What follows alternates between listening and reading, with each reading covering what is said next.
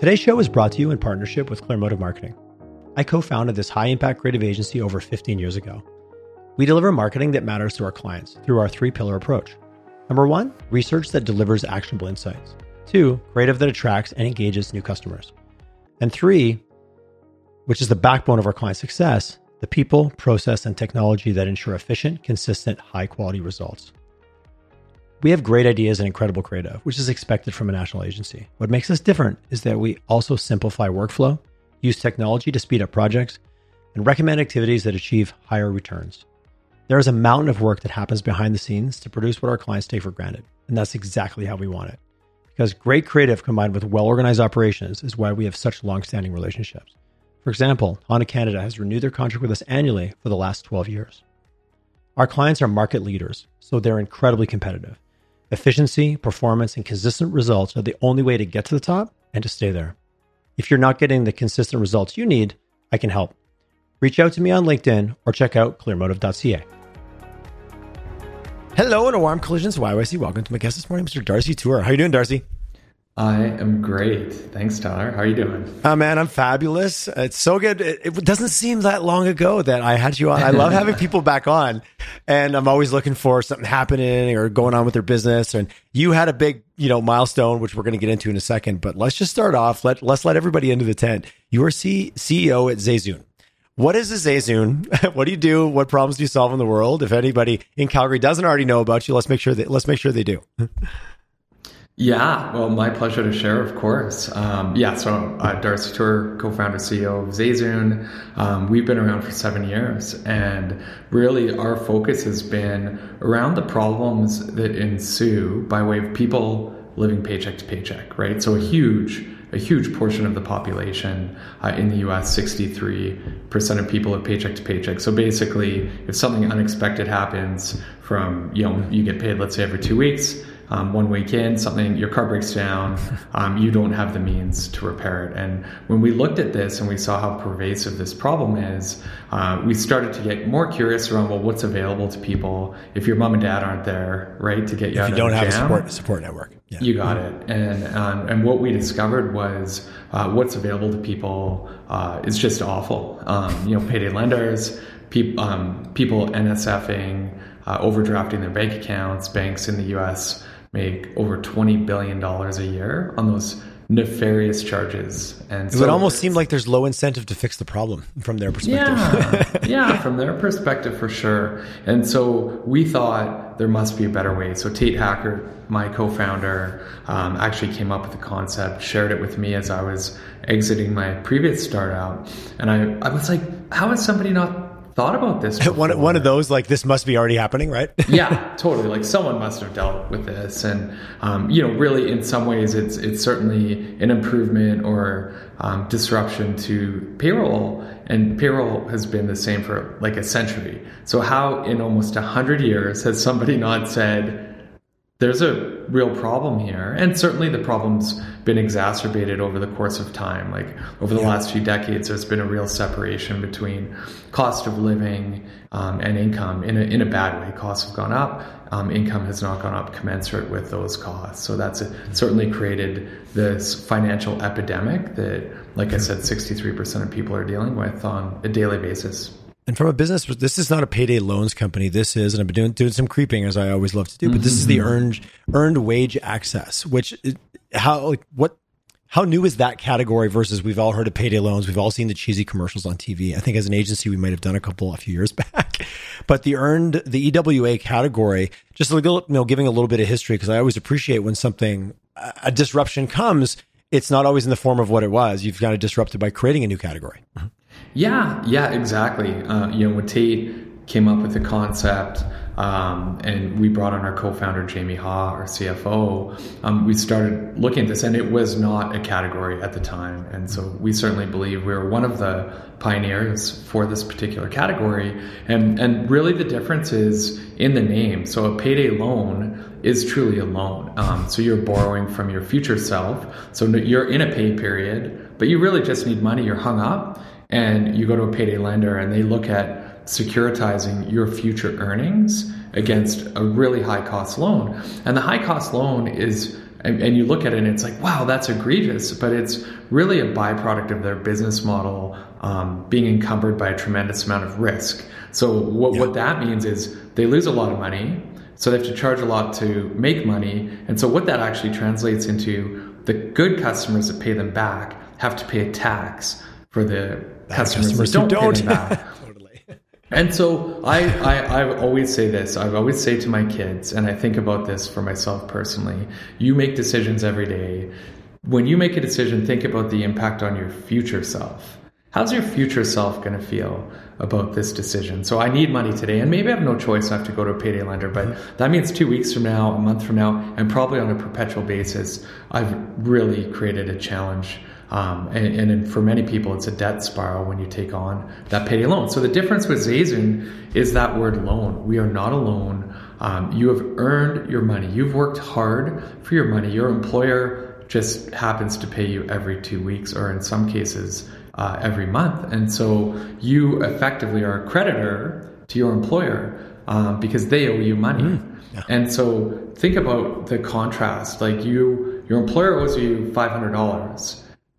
Your car broke down. You need to pay $500 to fix your car. But your employer, just because they're managing their own cash flow, because of payroll cycle. Well, because the way it's been done for a century, to your earlier comment. So it's okay, because that's just what the construct that we know. And I think some of the best ideas, certainly Apple's mantra, like challenge the status quo. So, this is the way we've always done it, as a reason to take a shot at it, right? Yeah, right? Yeah. And so ours is quite simple. We are stepping in as an intermediary to provide you with those hard-earned funds on behalf of your employer. Because employers in many ways are as financially disempowered as the people that they're paying, especially there's a chain of events depending on who's paying your employer, when they're paying. Everybody's managing each other everyone's treating you like a miniature bank at one point or another, right? As a business or an employee, or you're just extending that out. We've all sent invoices and got paid 120 days later, but yet my employees need to get paid at the end of this month or every 2 weeks, right? So it perpetuates on itself, I would say. Yeah, that's exactly right. So let's talk about the huge win you've had recently, and I'm calling it that. I assume that it would fit in that category. You had a Series B round of 34.5, which I want to get into that, but I also want to pull back a little bit, like that 34.5 versus some of the earlier raise when you were the new player in maybe a very unknown category. Just even talking about the dichotomy of how it's progressed for you guys over the last 6-7 years. Yeah, well, so when you think about raising capital, especially with venture capitalists, you've got to really think about your audience, right? In any case, when you're dealing with a counterparty, you need to think about your audience. And when you think about venture capital, like I think the very best VCs look at opportunities, and what they do to be efficient is they find a really fast path to disqualify the opportunity, right? Because if you think about the deal flow that they get, a lot of VCs are looking at 400, 500 deals a month, but they may only invest in 2 or 3 a year. So the top of the funnel is huge. And so in the early days, to answer your question around how did it change, when there wasn't a category, and I said, well, we're going to be the category leader. Click out. And they're like, what category are you talking about? Help me understand where to put you. I can't figure it out. I put you over in the do not apply column. Yeah, we're going to win the miscellaneous category, so no one ever. Yeah, touche. Mm-hmm.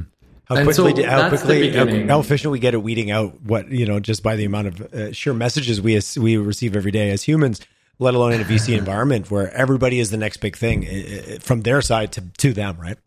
Yeah, and the other thing to remember, VC capital, and when we chatted about this in our previous session, we hadn't taken on institutional capital. It was all really through our network. It was through quasi kind of family offices, the Intergens of the world that are there to support us, but they're not strictly, or they're not AVC, right? And when you think about it as an entrepreneur, and this is important for those entrepreneurs and future entrepreneurs that are listening, only 1% of the capital that gets deployed to startups is through a venture capitalist.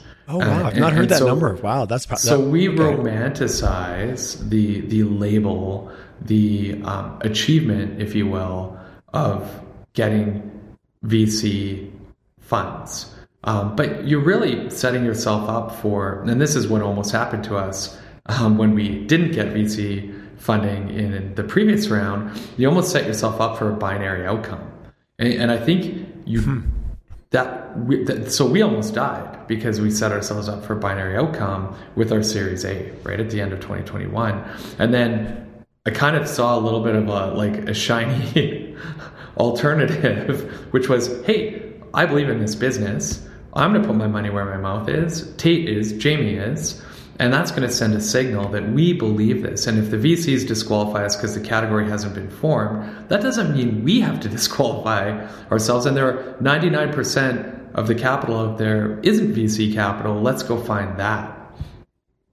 So that's interesting. And was that an epiphany moment of like, whoa, I see the wall coming at us. We need to make a right turn or a left turn. Like thinking back to, you get an idea in your head of this is how it's going to work out. And then all of a sudden it's like, whoa, I'm starting to see, like, do you keep the head down, ass up? Or do you go, whoa, this dashboard doesn't look good. I'm being forced to kind of reassess how I reframe the whole thing. Tyler, like you nailed it. The walls were closing in. So we had, like, think about this. We had 33 staff at the time. We were serving 10,000 customers at the time. Our business for the last 18 months had been growing 10% per month. So we were tripling the business year over year, but I could not get capital, and our runway might have been 6 weeks. Oh, wow. And it was Christmas. Real. So here we are at Christmas. Oh, so this is the timely, and for everyone listening, we're recording this like 3 days before Christmas 2023. Yeah. So Jamie and I actually just did a roadshow. We put our own money where our mouth is, and in 3 weeks we raised $12.5 million from non. And that was back in 21. Yeah, end of 21. It took us 3 weeks, and so we went from thinking we were going to die. The walls were closing in, and then I did have an epiphany, and I remember calling the boys. I remember calling Marcos Lopez, my board member, and just incredible supporter, mentor, and said, "Hey, what if we lead this round? Like, damn the people that don't get it, or shame on us for not having explained it, right?" If this is a movie, this is the turn. This is where the story turns, right? It starts heading in a new direction. Yeah, the music gets intense. 100%. So you went out and you just started past relationships, calling, phone. Hey, do you know somebody? Yeah, refer me here. Pass me on. Oh, open a door. Was it literally as grassroots as that? Absolutely. Like, right. Jamie and I we'd start our day out, and we would just go like around Calgary. Remind me my old Spira startup days, like, because our clients were all in Calgary. We just wander around the plus 15s and go to the hunting ground. Yeah, totally. So this was the same. It's like, hey, Tyler, okay, you're not willing to write a check, but do you know someone who would? And you're like, oh, I know this guy over here who works in this family office, and could we buy him a coffee?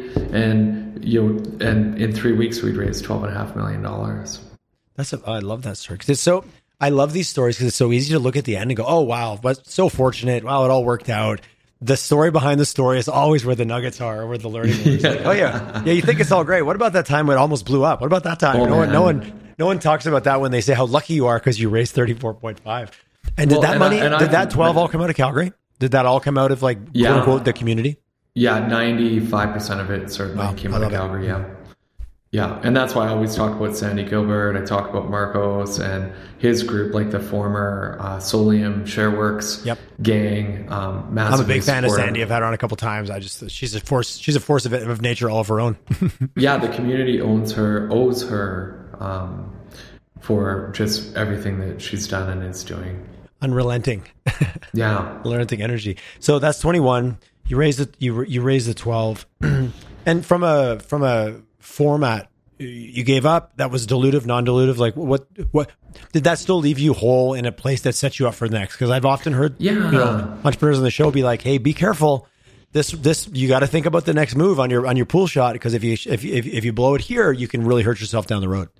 Yeah, and there's two ways to do it, right? So we're all reflective on ZERP, right? Like no money was free, valuations were out of this world. So I actually think we got lucky by not getting institutional capital in 2021, because I bet it would have been at a 20, 30, 40x run rate, right? Like just a totally unreasonable valuation, which for your ego at the time and the amount of capital you can raise against back to your future self valuation, you got it. And so I get to read the press clippings that were valued at hundreds of millions of dollars, and we've raised this money. But my future self then has a massive pref stack I have to outrun for my common shareholders, for the people around Calgary that we passed the hat out to.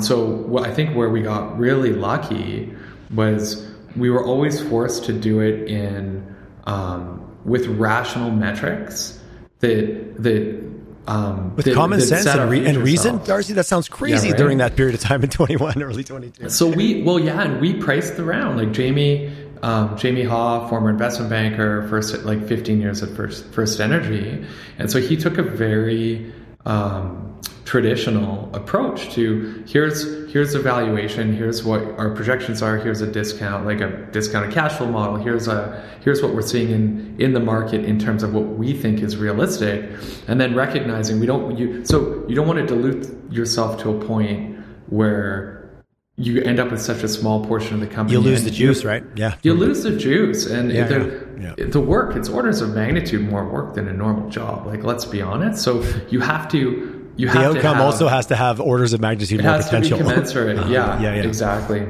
So, but you also, and this was lost on people, I think, until now, and me too. I think I just got lucky I didn't end up with this inflated environment. So now I look at our cap table and the pref stack, and I'm like, I can outrun that. Like in my mind, I'm like, I can outrun that in 6 months, right? And how much of a value proposition, like what, aside from the business and the growth and the roadmap, we'll talk about that. But when you went to market for the Series B, I'm assuming that that story, that groundwork really set you up for that next round. Mm-hmm.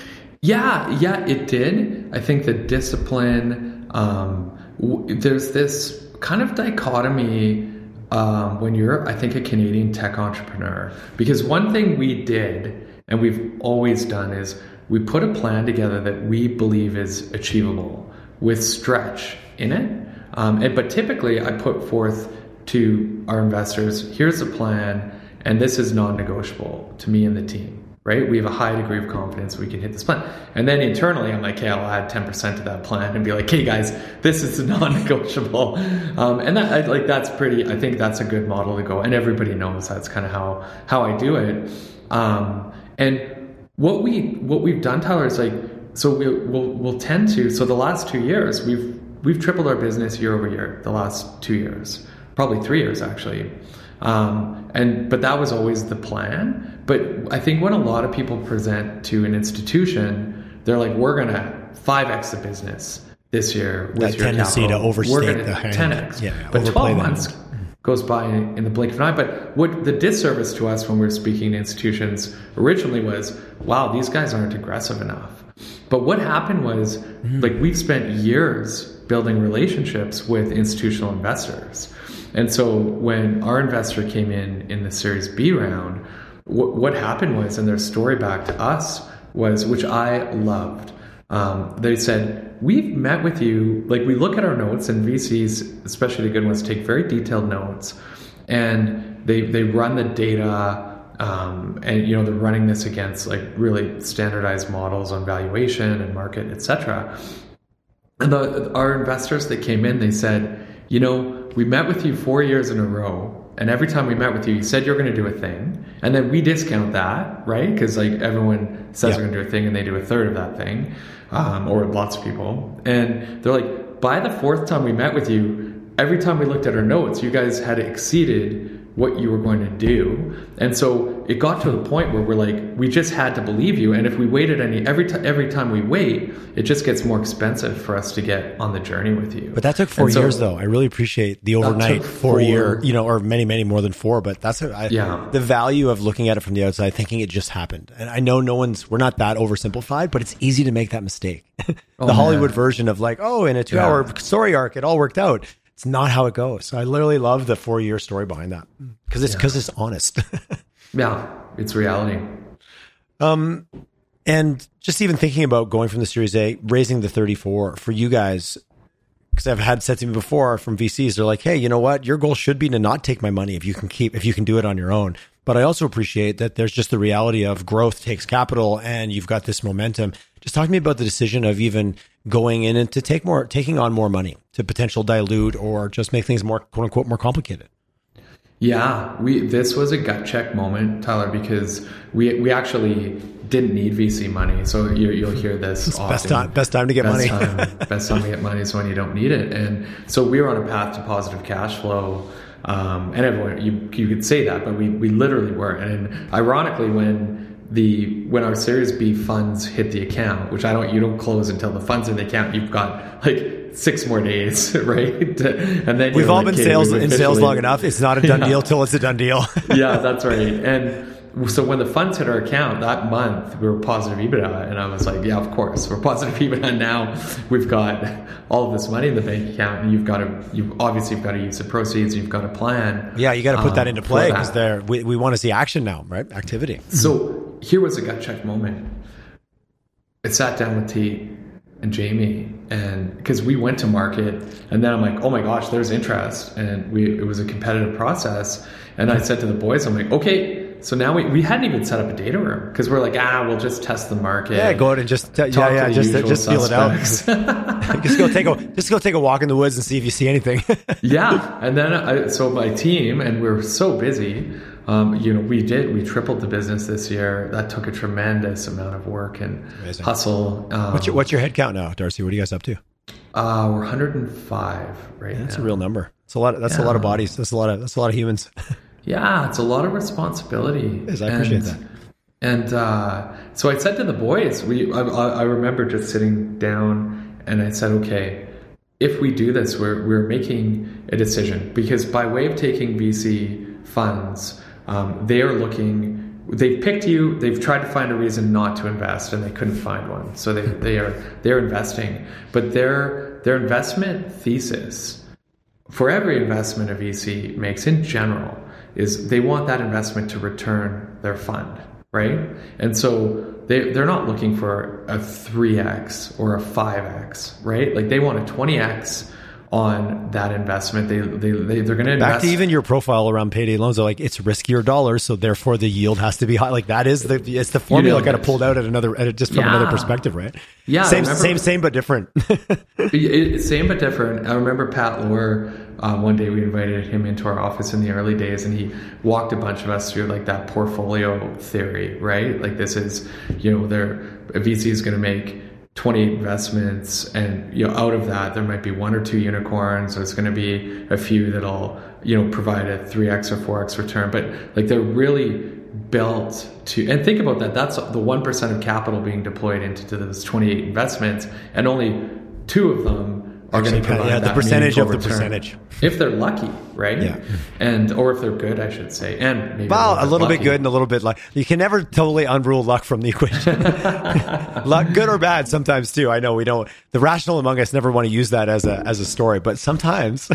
Yeah. Now, okay, it takes me a long time to answer a question, but so Tate, Jamie, and I said, "Okay, boys, like this, we are now going to have to swing big." And we've been swinging big, but we've actually built a lot of enterprise value for our employees, for our families. And what sounds like a very disciplined but very consistent yield and approach that you've taken. Yeah, totally. So we're on the path to positive cash flow. We've built something that there's a tremendous amount of value for all of our stakeholders. And everyone, we hadn't taken on VC investment at that point. So, our early shareholders would get a wonderful return. So like we could put this thing up for sale. And you were about really to well. change the cards. You're about to change the deck, right? You got it. And so I said, we have to be very, very deliberate. And we have this, where there's a fork in the road and there's a left and a right. And are we willing to take that right, the path on the right, which is we need to create a multi-billion-dollar outcome for our investors. And it's a different road. Here's what this looks like. We're going to be 300 people in the next 3 years to get to X run rate, to get to Y enterprise valuation. That's, it changes the talent you hire. It changes how, you're working hard, but you have to work harder or as hard, but also level yourself up. Because for me to be the CEO of a 100-person company, that's different than the CEO of a 150-person company or 200-person or whatever run rate you're managing, right? I really appreciate the human side of what you're talking about. I'm like, yeah, okay, well, absolutely chase the golden ring and just do the thing, because we get so programmed, versus stepping back, go, wait a second, what do we want? What are we willing to sacrifice to get? And lifestyle and hours and family time. And there's so much more to it. I appreciate that you guys sat down and had a little fireside about that, because the easy capitalist in us is like, absolutely, why would you never? Well, still, let's just make sure we know what we're agreeing to before we agree to it, right? And I really appreciate that human side of that conversation. And I guess the rationale, I think it's important I mention this, it wasn't about doing the math on what we think our equity is going to be worth at a $2 billion outcome. It was actually the $2 billion outcome means that we are impacting 700,000 customers. We're improving the financial health and security of 1 million customers, let's say, right? And so then you're connecting your legacy to impact, of which certainly the byproduct of that magnitude of impact is going to be wealth creation for all of our investors and everybody that's been part of this. But there's journey. a longer tail to your business, which I appreciate. It's not just what's in my wheelbarrow at the end. Yeah, and what's in my bucket? I guess maybe it's because you can fill your bucket up with different things.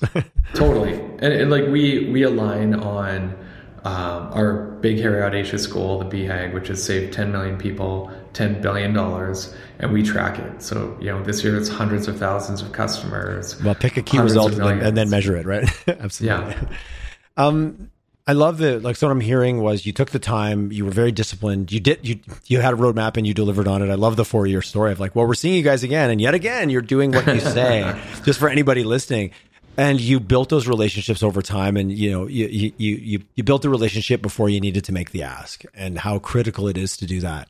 But I do love that when it was time to 6 weeks and the wall is coming right at you, you just got out there and you pounded the pavement, pressed the flesh, all the cheesy metaphors that are used for that. But I really love the grassroots side of that nothing easy about it, and also hard work and just putting in the time. Anything you would do different around the series, the Series B? Yeah, what I would do differently would be running a more structured process. So remember I said we just kind of put feelers out, and we're so heads down in the business, which I love. That's my favorite part, is building the business with the team, right? Raising capital is not, it's another job on top of the job you have, and it creates a real You're not the only founder who said that. Yeah. I felt like I was duct taped to my office chair and duct taped to my Zoom camera for 4 weeks. It was 8 months. It was 8 months from deciding to put the feelers out to the money in the bank, right? So you've got a tremendous amount of diligence, negotiation. You sign a term sheet, and I think a lot of people think that's the win. I felt like that was the win, and then I was like, there was actually another 80 days. That was the start. That was actually the start of round 2. 80 days of work, because even and this is good for founders to hear. When you sign a term sheet, you've signed it with a lead investor. Well, very rarely is that lead investor funding the entire round, right? So you're setting a whole second tier process starts at that point. Yeah. So then they're like, find a secondary or find a follow-on investor, and is that on you 100%, or do they tap into their network as well and open some doors? Yeah, they absolutely tap into their network, but it's not they don't remove as much friction as you might think. They're really just creating the intros. It's not a guaranteed yes, is what you're saying. Yeah, that's right. And so then the institutions that follow, they'll count on the primary institution, the lead, to do the negotiation, to set the terms. Like that all gets established.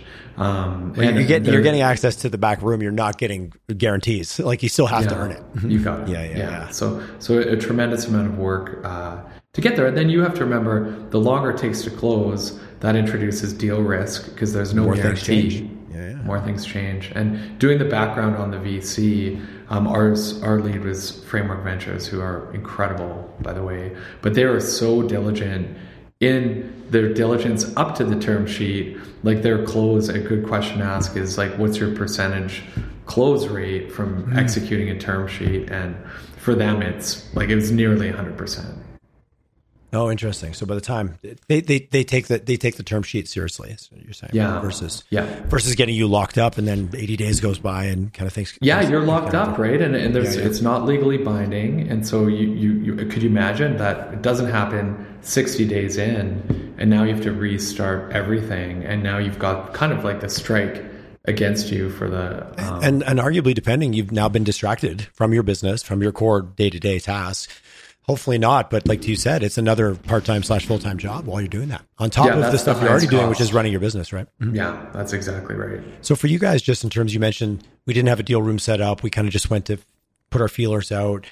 Based on your past rounds, based on, like, I guess, that level of organization that you recommend, like before going out. Sounds like you went out just to feel, and all of a sudden it's like, well, we've got interest now. We got to backfill and get our shit together to get all of our like, just how much time and energy. And do you recommend doing a lot of upfront work before you know there's interest? Or I guess it's situational, but yeah. Like my recommendation would actually be, like when you're not even ready to do VC funding, like when you're just thinking about it, my recommendation would be start building the network and then start figuring out from the VCs what's important to them. Because they're smart, like they get a real and they do sense. This all the time. You do it every couple of years, right? Just to think about volume. All the time. Yeah. And so I'll give you a really good example. I remember talking to a tier 1 VC out of the US, like just so intimidating.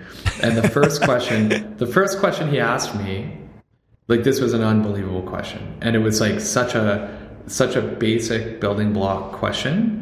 That I bet you most founders can't answer. Oh, I love it. So when you spend $1 in your business, when you burn $1 in your business, when do you get that $1 back in gross margin?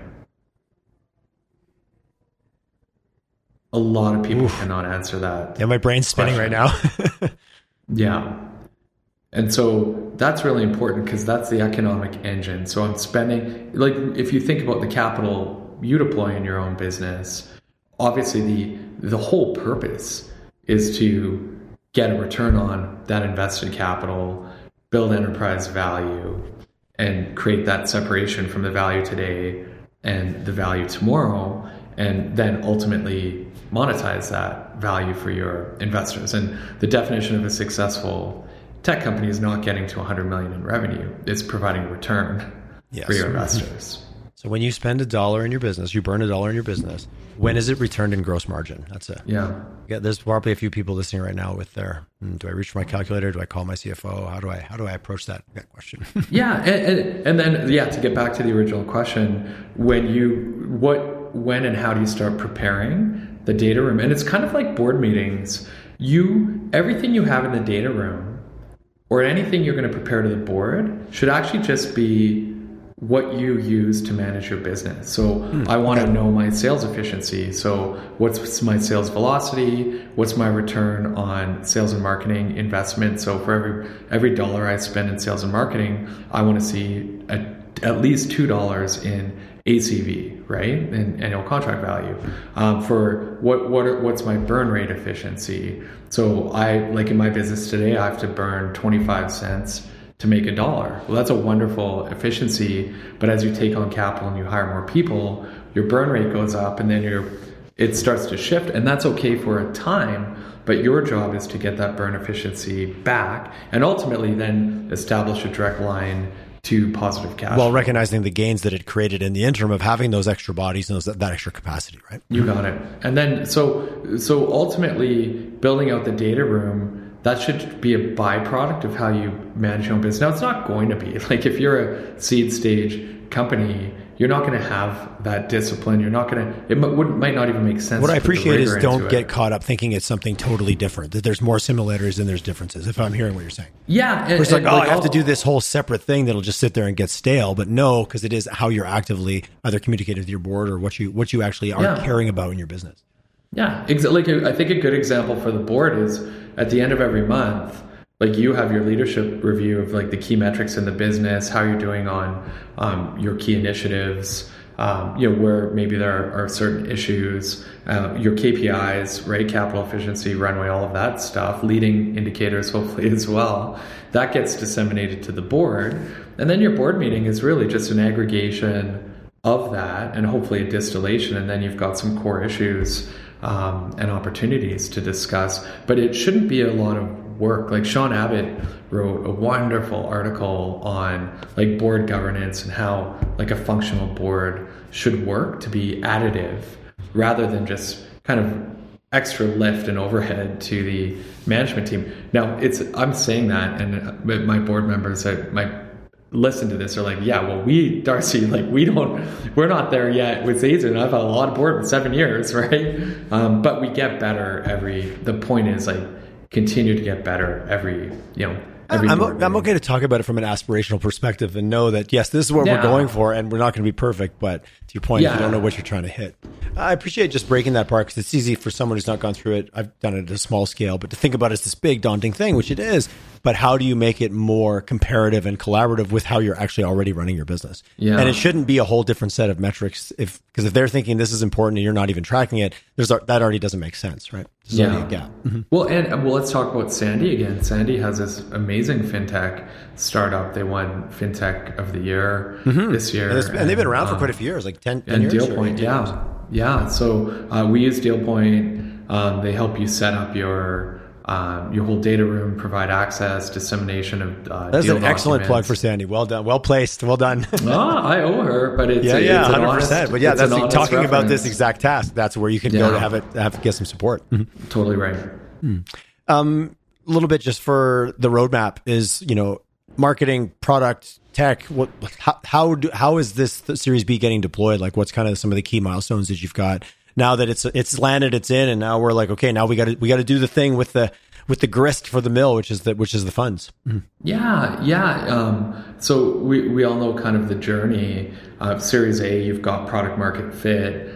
You've got a general thesis around like, here's our customer acquisition costs, here's our LTV, and we've got maybe not statistically relevant data, but we've got enough data to like connect the dots, right? To know that we're somewhat pointing the gun in the right direction. Yeah, and so Series A, they're really still looking at the team and saying, this team has not figured it out yet, but they figured out a lot of things. And there really seems to be this like really positive signals on product market fit. And they're kind of they've got conviction and they've got some really good, like intellectually honest thinking around how they're going to grow the business and the addressable market and what they're going to win.